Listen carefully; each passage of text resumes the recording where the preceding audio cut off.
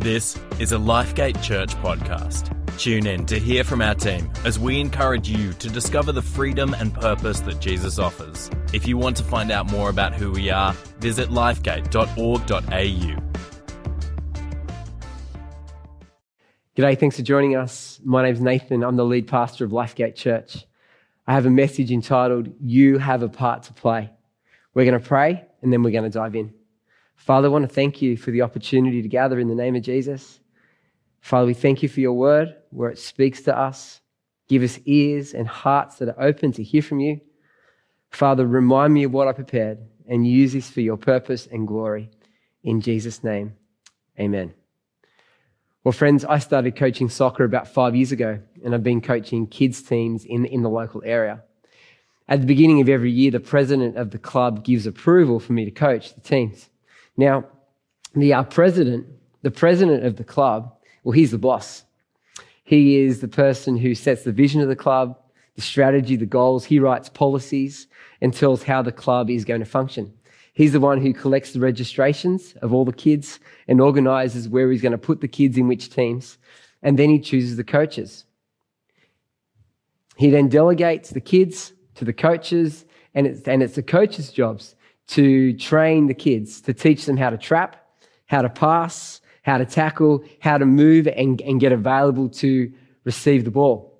It's the coach's job to set a vision and a strategy for the team, to look at all the players and see their different areas of gifting and skill and work out what is the best place for them to play on the field. The coach encourages the players. He communicates, or she communicates, what he wants the players to do, and then it's up to the kids, the team, the players, to go out onto the field and play that strategy. Now, every player has a really important part to play. They have a job to do, which the coach has communicated to them. The kids the players grab what the coaches have said, the skills, the strategy, and then they're called to implement that on the field. Knowing their place, knowing their position, everyone doing their job. And the team encourages one another, supports one another, fills in where there's a weakness in another player, and together they hopefully win the game. And I share this analogy about a soccer club because it's an analogy that's similar to God's church, where the president of God's church is Jesus, where Jesus is the boss. He's the one that sets the vision for his church. He gives us a strategy for his church. He tells the church how he wants the church to function. Part of that is collecting registrations for the church, and that's when people choose to commit their life to Jesus. And then Jesus gets those registrations, gets those Christians and puts them in teams or puts them in churches all around the globe. Jesus chooses who the coach is or who the pastor is.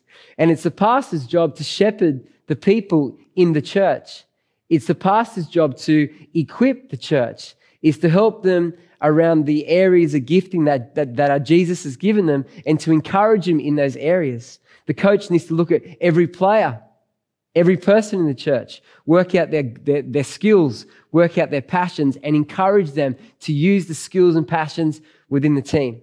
They're to encourage, they're to speak life. And then it's up to the church, the people in the community, to then go and play the game, where every person is being given a gift by Jesus, a position to play on the field by the coach or by the pastor, and then to play their role in the church community so that the church can be all that God wants it to be. This morning, the title of this message is, We All Have a Part to Play. Friends, we all have a part to play in God's church. You know, when you hear preachers today, many preachers preach to people's Mondays. One of the people I look up to, Brian Houston, talks about that. He says, I want to preach to people's Mondays, which means on a Sunday when people gather together or they watch church online, they are taught and equipped and encouraged to live out the Christian faith. And they're called to do that in their universities, in their schools, in their families, wherever they go throughout the week. And that's really important, and we should be speaking about that. But this morning, I want to talk about each Christian playing their part in the Christian church. You know, when a person becomes a Christian, it's about saying that Jesus is the Lord of their life. And by doing so, you become part of God's family. which the Bible describes like a body, where each person, each Christian is like a part of the body. Some are fingers, some are hands, some are arms, some are neck, some are head, well, Jesus is the head. That's important. Jesus is the head. Other parts are different parts of the body. And it's as every part of the body functions, then the church fulfills the calling that God has for it. That's why it's vitally important that every single person plays their part in God's church.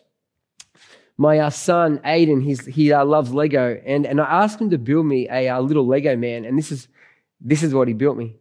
And the reason I asked him to build it is because Lego's lots of fun, but it's also great when we're talking about the church, because this man is made up of lots and lots of different Lego pieces, and so is the church. God gives gifts to the church, to people in the church, and people are all different, but we all come together and form the body.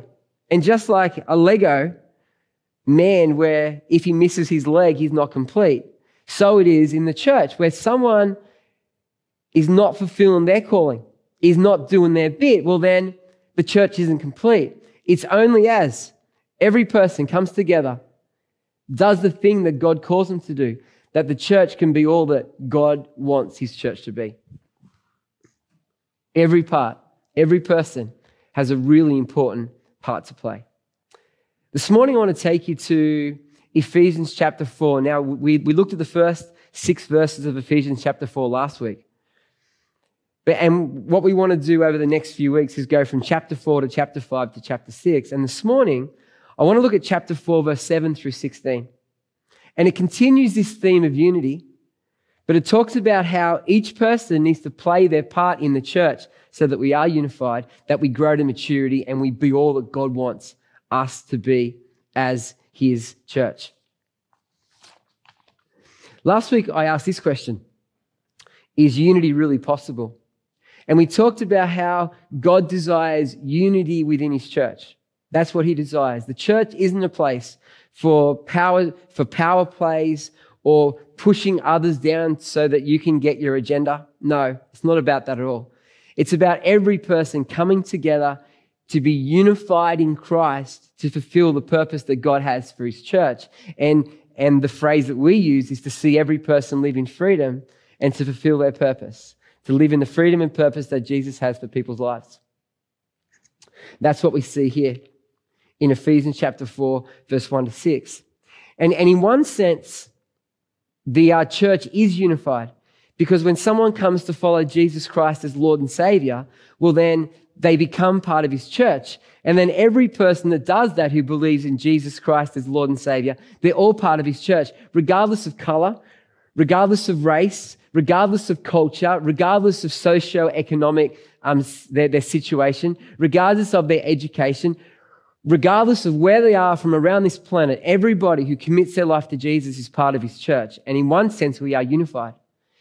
But then in the first 6 verses, and actually pretty much Ephesians chapter 4, Paul talks about how to live unified.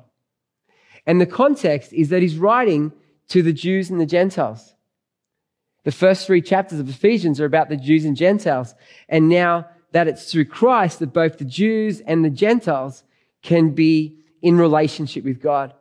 And the thing about the Jews and the Gentiles, they were really different. Different culture, different languages, different ways of living, so different.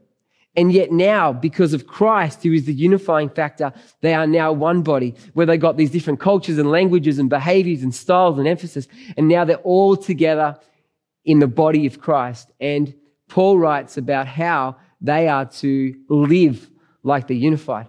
And this is what we see in Ephesians chapter 4, verse 1. I just want to go back over what we looked at last week, because I want to highlight it because it's really important. The first thing he says in verse 1 is that he encourages his readers to live a life worthy of the calling they've received. Here it is. As a prisoner of the Lord, then, this is the Apostle Paul writing from prison, I urge you, I plead with you to live a life worthy of the calling you have received. Your calling is your new identity in Christ. that you are now forgiven, that you are loved, that Jesus Christ died on a cross, rose again to give you life. And Paul says here to use that as a springboard, your new identity through Christ. Use it as a springboard to live in a way that honors him. The next thing he says, he talks about actions for unity. He says, be completely humble and gentle. Be patient, bearing with one another in love. Make every effort to keep the unity of the Spirit through the bond of peace. Actions for unity. And the third thing he says is the things that unify us. This is what we read. He says, there is one body, there is one Spirit, just as you were called to one hope when you were called, one Lord, one faith, one baptism, one God and Father of all, who is over all and through all and in all. Here, remember the context that the Jews and the Gentiles have come from vast different cultures, language groups, different nations, different emphasis, so much different things. And Paul says here, let's not focus on all the things that are different. Let's focus on the things that we have in common. And that's a beautiful picture for the church today. You know, in God's church and in individual churches like Lifegate Church, the church that I pastor, there are people with different emphasis, different cultures, different backgrounds, different language groups. We are a multicultural community. And Paul's encouragement for us is not to focus on the things that are different, but let's focus on the things that are the same. Let's celebrate the differences. Let's celebrate the diversity. But let's focus on the things that unify us in Christ and all the things that he says here. And then, from verse 7 onwards, Paul then talks about gifts. And he says that everybody in the church has been given a gift by Jesus. Now you might think, well, how's that unity if everyone's got different gifts? Now, see, Jesus doesn't want a church where everybody's the same. He loves diversity and he gives people different gifts. And as we all come together, we then become the body of Christ that our God wants for us, where every person doing their bit. And that's what we see here from verse 7. So let's now read the text, Ephesians chapter 4, verse 7 through 16, and then we'll go back to verse 7 and pull the text apart. This is what we read. But to each one of us, I love that, grace has been given as Christ apportioned it. What's this grace? It's around gifts. Verse 8, this is why it says, when he ascended on high, he took many captives and gave gifts to his people. What does he ascended mean? Except that he also descended to the lower earthly regions. He who descended is the very one who ascended higher than all the heavens in order to fill the whole universe. Verse 11. So Christ himself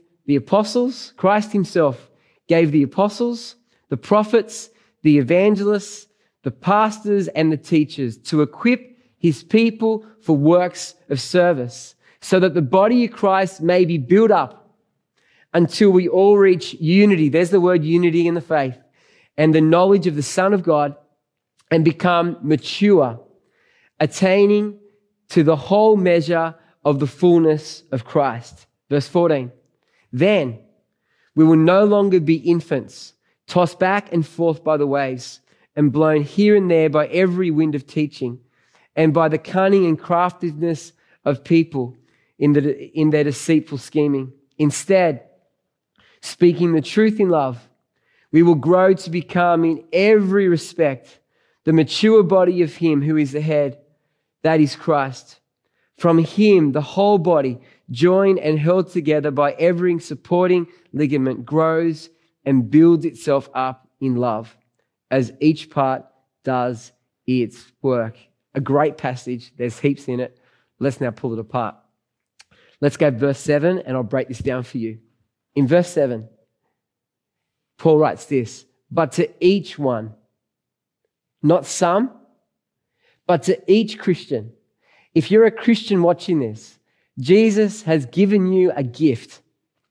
He's given you a gift. And God wants you to use that gift in the church, in his community. He says, but to each one of us, grace has been given as Christ apportioned it. Now, when we see the word grace in Scripture, we usually think of the what Christ has done for us on the cross, and we use that acronym, God's riches at Christ's expense. But grace, when we read it in the New Testament, isn't just talking about Jesus' death and resurrection. In some places, it talks about grace as God's empowering presence. And here, it's talking about God's grace as something that He's given us in relation to gifts, which is what we see in verse 8, which is in the next verse, when Paul writes, when He ascended on high, He also he gave gifts to men. But each one is given a gift just as Christ apportioned it. Then we have verse 8. So the point I want to make in verse 7 is that everybody has a gift and everybody has a part to play. Let's now go to verse 8. This is why it says, when He ascended on high, He took many captives and gave gifts to His people. He gave gifts to His people. Now here, you'll notice that it's indented, that's in inverted commas, and Paul is quoting from Psalm 68. Now, Psalm 68, you can look back and read it, is a psalm where the writer is celebrating the victory of God. And I wrote down some of the things here in Psalm that we read in Psalm 68. He celebrates God's victory by pulling people out of Egypt through the Exodus. God's victory at Mount Sinai, defeating the enemies as they went into the promised land. God's victory as He went into Jerusalem. And then he talks about how God got the resources from the people and then gave gifts to His people. And that's what we see here. God is victorious, and Jesus is victorious through His resurrection, and now has given gifts to His people. And then he goes in verse 9, which is a big aside, and he goes, what does He ascended mean, except that He also descended to the lower earthly regions? He who descended is the very one who ascended higher than all the heavens in order to fulfill the whole universe. Now, this is verse 9 is an interesting text, and the commentators aren't exactly sure what it means by Jesus descending to the lower earthly regions. What does that mean? Well, there's three thoughts. The first thought is it simply means that Jesus came from heaven, the greatest place, to earth. And not just to earth as normal, but He went to the lowest part of earth, meaning when He went to the cross and died on it, that was the lowest of the lowest of the lowest point on the earth when He died on the cross. The most humiliating way to die. And that's one view about what this means. Another view is that this lower earthly regions is that when Jesus died, He went to the place of sleep, meaning that when our body dies, our body returns to dust, but our spirit and our soul go to this place where our Jesus is, but it's a place of sleep. And we wait there asleep until the return of Jesus, where then we rise, Jesus gives us new bodies, and then we have the day of judgment after that, and then eternity. That's the second view. Or the third view around these lower earthly regions is the idea that we see in 1 Peter 3, which says that Jesus went and preached to those in prison from the time of Noah. Now, there's a whole new thing to talk about there. I'm not going to go into any more details, but there's three thoughts where I'm not exactly sure what Jesus means, but we can see Paul's point. And Paul's point is Jesus' victory. He descended low, whatever the low is, but then He ascended. He who descended is the one who ascended higher than all the heavens in order to fill the whole universe. Paul is again celebrating who Jesus is and celebrating Jesus' victory over death, over all the stuff of the earth, and is now seated at the right hand of God. And He's the one who's giving gifts to His people. That's that difficult text there. Now, when we go to verse 11, we see some of the gifts that Jesus gives the church. And in this case, the gift is the person.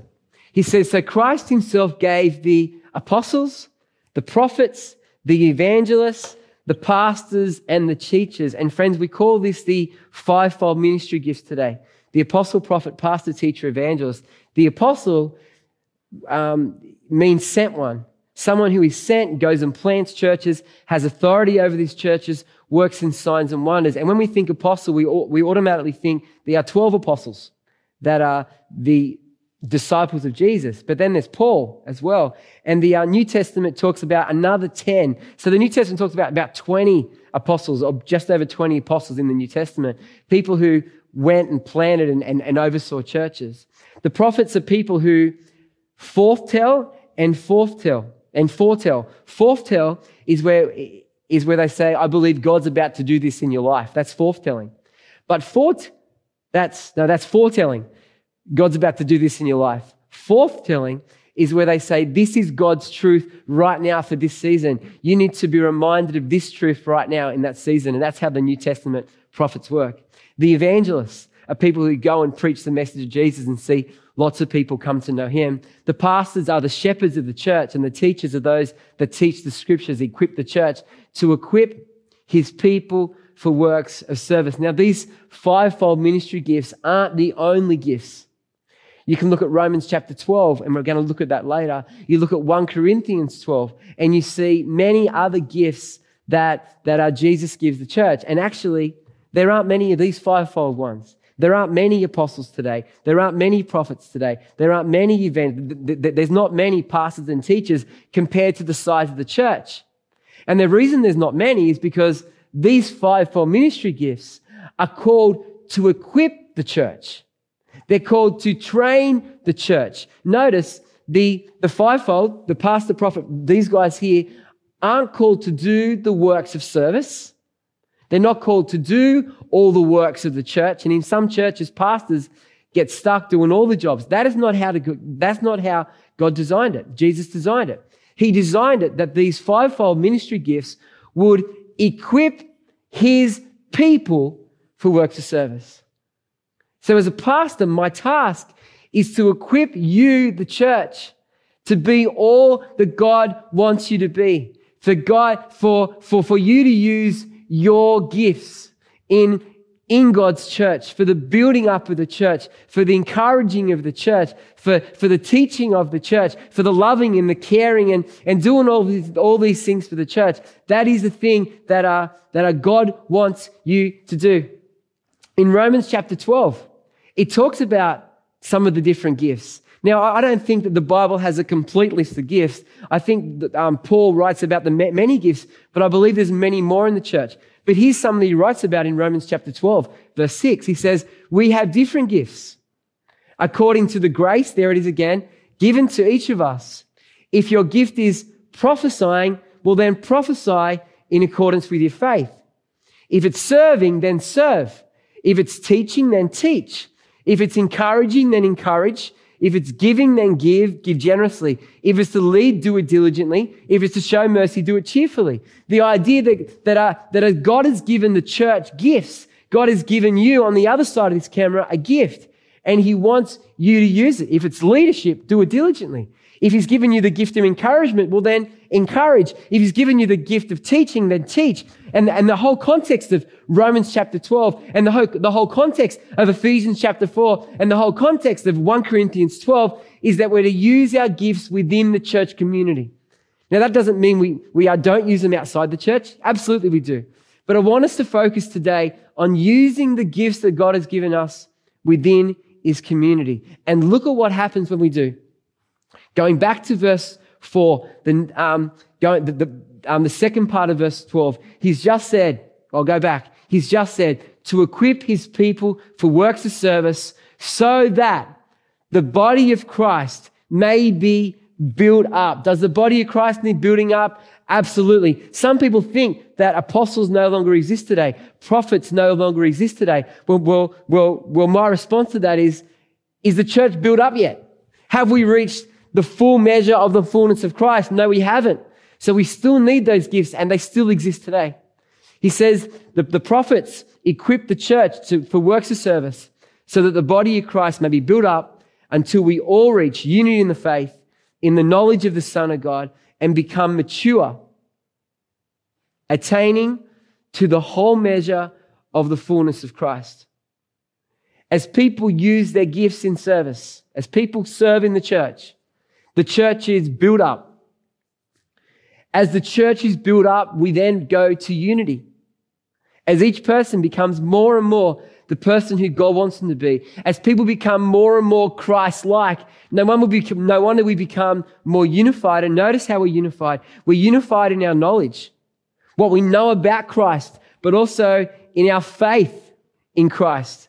We are unified in our faith in him and in our knowledge in him. Knowledge is about knowing who he is, but faith is about trusting him. And God wants a church that trusts him. As we grow in unity, we then become mature. Wow, that's a beautiful picture of God's church. A mature church, attaining to the whole measure of the fullness of Christ. Now, when the Bible uses the word, this attaining word, I'm just trying to find it on my notes here. Here it is here. The word attaining literally means to come to meet. So, to come to meet the whole measure of the fullness of Christ. As the church grows and builds and gets unified and mature, we come to meet the fullness of Christ, that we then live out the thing, live the way that our God desires for us. That we as the body of Christ become like Christ on the earth, with every person doing their part, loving, serving, doing all the things that Jesus did. We then come to meet. We do the things that our Jesus wants us to do. There's this pattern here that we see in this text. It starts here with the apostles, the prophets, the pastors, the teachers, the evangelists.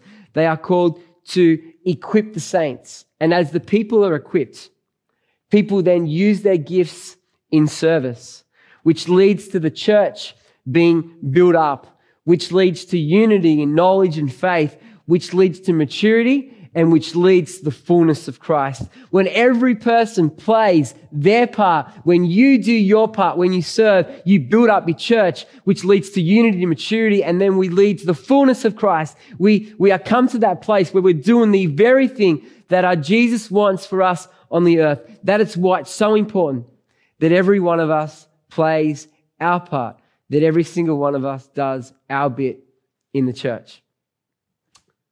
We are called. We all have a part to play. My kids growing up loved puzzles, and here's a puzzle here of hands, and I've deliberately tried to keep it simple. Otherwise, I can imagine that I'd get it wrong. But here it's about a puzzle where you get all the pieces and you put them together like this. But then, what happens when you run out of pieces? What happens when you put them all together and you go, oh dear, I'm missing one? The puzzle's not complete, is it? And you search the house and you look around the house, and the kids look through their drawers and under the bed, and somewhere usually under the bed, they find the last piece. And they put that piece together, because just like a puzzle, every piece is important for that puzzle to be completed. And so it is in the church, that every person's part is really important to play. Everyone must play a part. I love watching the NRL and watching, that's the rugby league, if you don't know what the NRL is. And I love watching the games play, and I hear the commentators talk about how tries are scored, and they show the replay, and regularly teams score tries because someone's out of position. Someone on the defending team is not doing their job. And as a result, the attacking team go through and score a try. When we're not in position, when we're not doing the thing that our God wants us to do, the body of Christ suffers. When people don't play their part, we suffer. The body doesn't function like it should, hence the importance that every person plays their part in God's church. Paul goes on in this text to talk about false teachers next. And he says, then a mature body, a body that's living as the church lives as it should, he says, then will we no longer be infants, tossed back and forth by every wind of teaching and blown here and... Sorry, I better read it properly. Tossed back and forth by the waves and blown here and there by every wind of teaching and by the cunning and craftiness of people in their deceitful scheming. Back in the early church, they had false teachers, and today we have false teachers. And the people who are most at threat of a false teacher are those who are infants, those who are young in their faith, those who haven't got the knowledge yet to check what they're hearing with Scripture. And it's only as we become mature that we can hear false teaching and recognizing it, because we know the Scriptures. He goes on in verse 15 and says, instead, speaking the truth in love, a better translation is, truthing in love. The word speak doesn't fit in the actual Greek. It says rather truthing in love, in other doing love, maintaining love, keep living out love. We will grow to become in every respect the mature body of him who is the head, that is Christ. Christ is the head of the church. For Jesus, for him, from him, the whole body, joined and held together by every supporting ligament, grows and builds itself up in love as each part does its work. Friends, Jesus is the head of the church. He's the one who holds us together, and we function as a body as each part does its work, as each part does its work. Friends, it's so vital that each one of us plays our part in God's church. So really practically, as we come to the end of this message, really practically this morning, how do you know what your gifts are? Here's 4 thoughts really briefly. Number 1, you can do a gift survey. There's heaps of them. They exist. Do a gift survey and they can show you what your gifts are. Number 2, what are you passionate about? Think about what you're passionate about, because that usually leans towards the gifts that Jesus has given you. 3, try some things. Get involved in different areas of church life. Pray. Get involved with the prayer. Get involved with the educating of children if it's appropriate. Become part of our pastoral care team. Get involved with our youth or our young adults. Get in an area where you can use your gifts. Try some things. And number 4, ask somebody else. Ask them, what do you think my gifts are? And see what they say. Another really practical thing I want to ask is this question. I want to point out 3 things that stop us playing our part. Here's the first one. Lacking motivation. You know, maybe you've been in the church for a while and you're going, done that before, can't really be bothered to use my gifts again. Well, let this motivate you.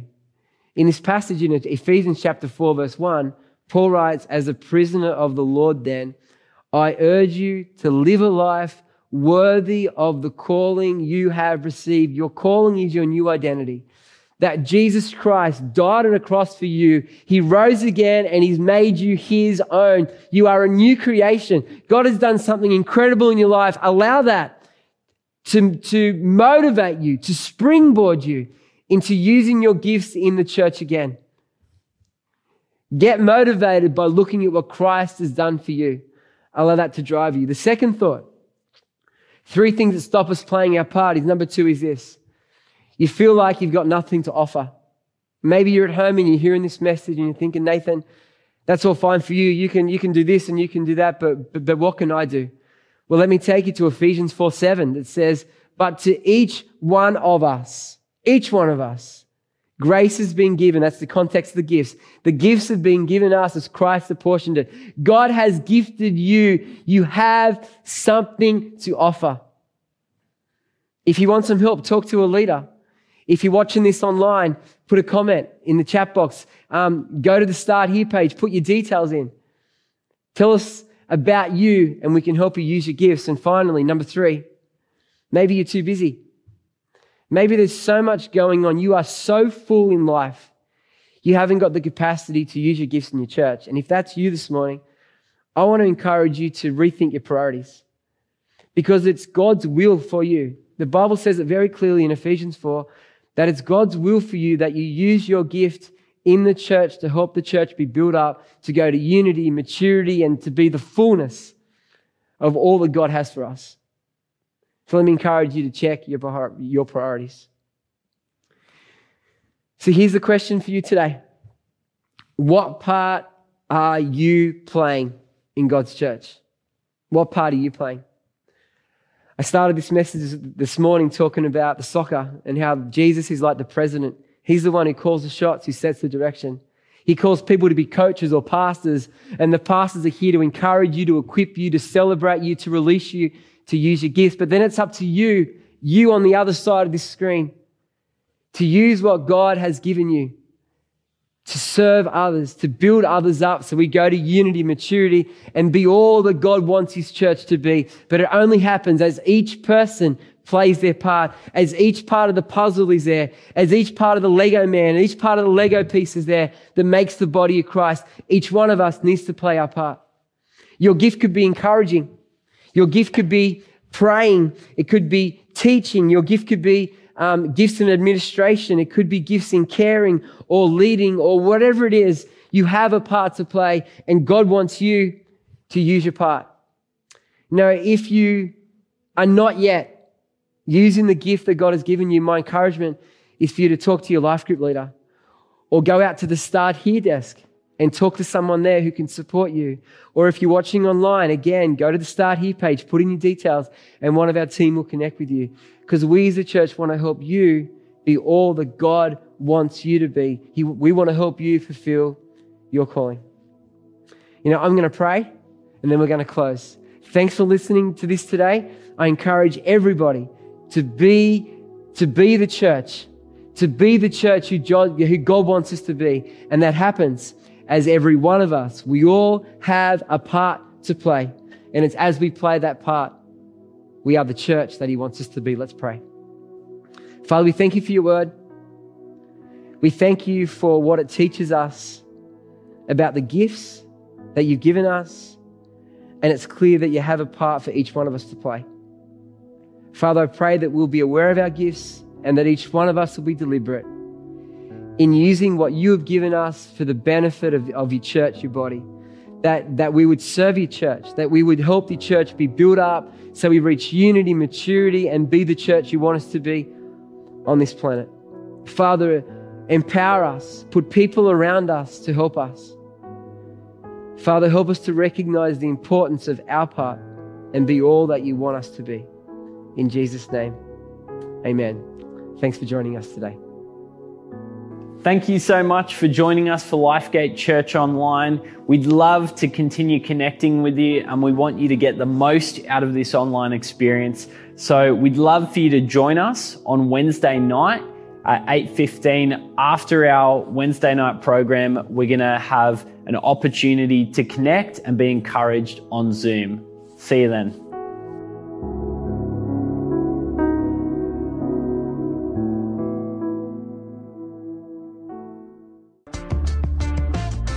Thanks for joining us on the LifeGate Church podcast. Our church is a place to discover the freedom and purpose that Jesus offers.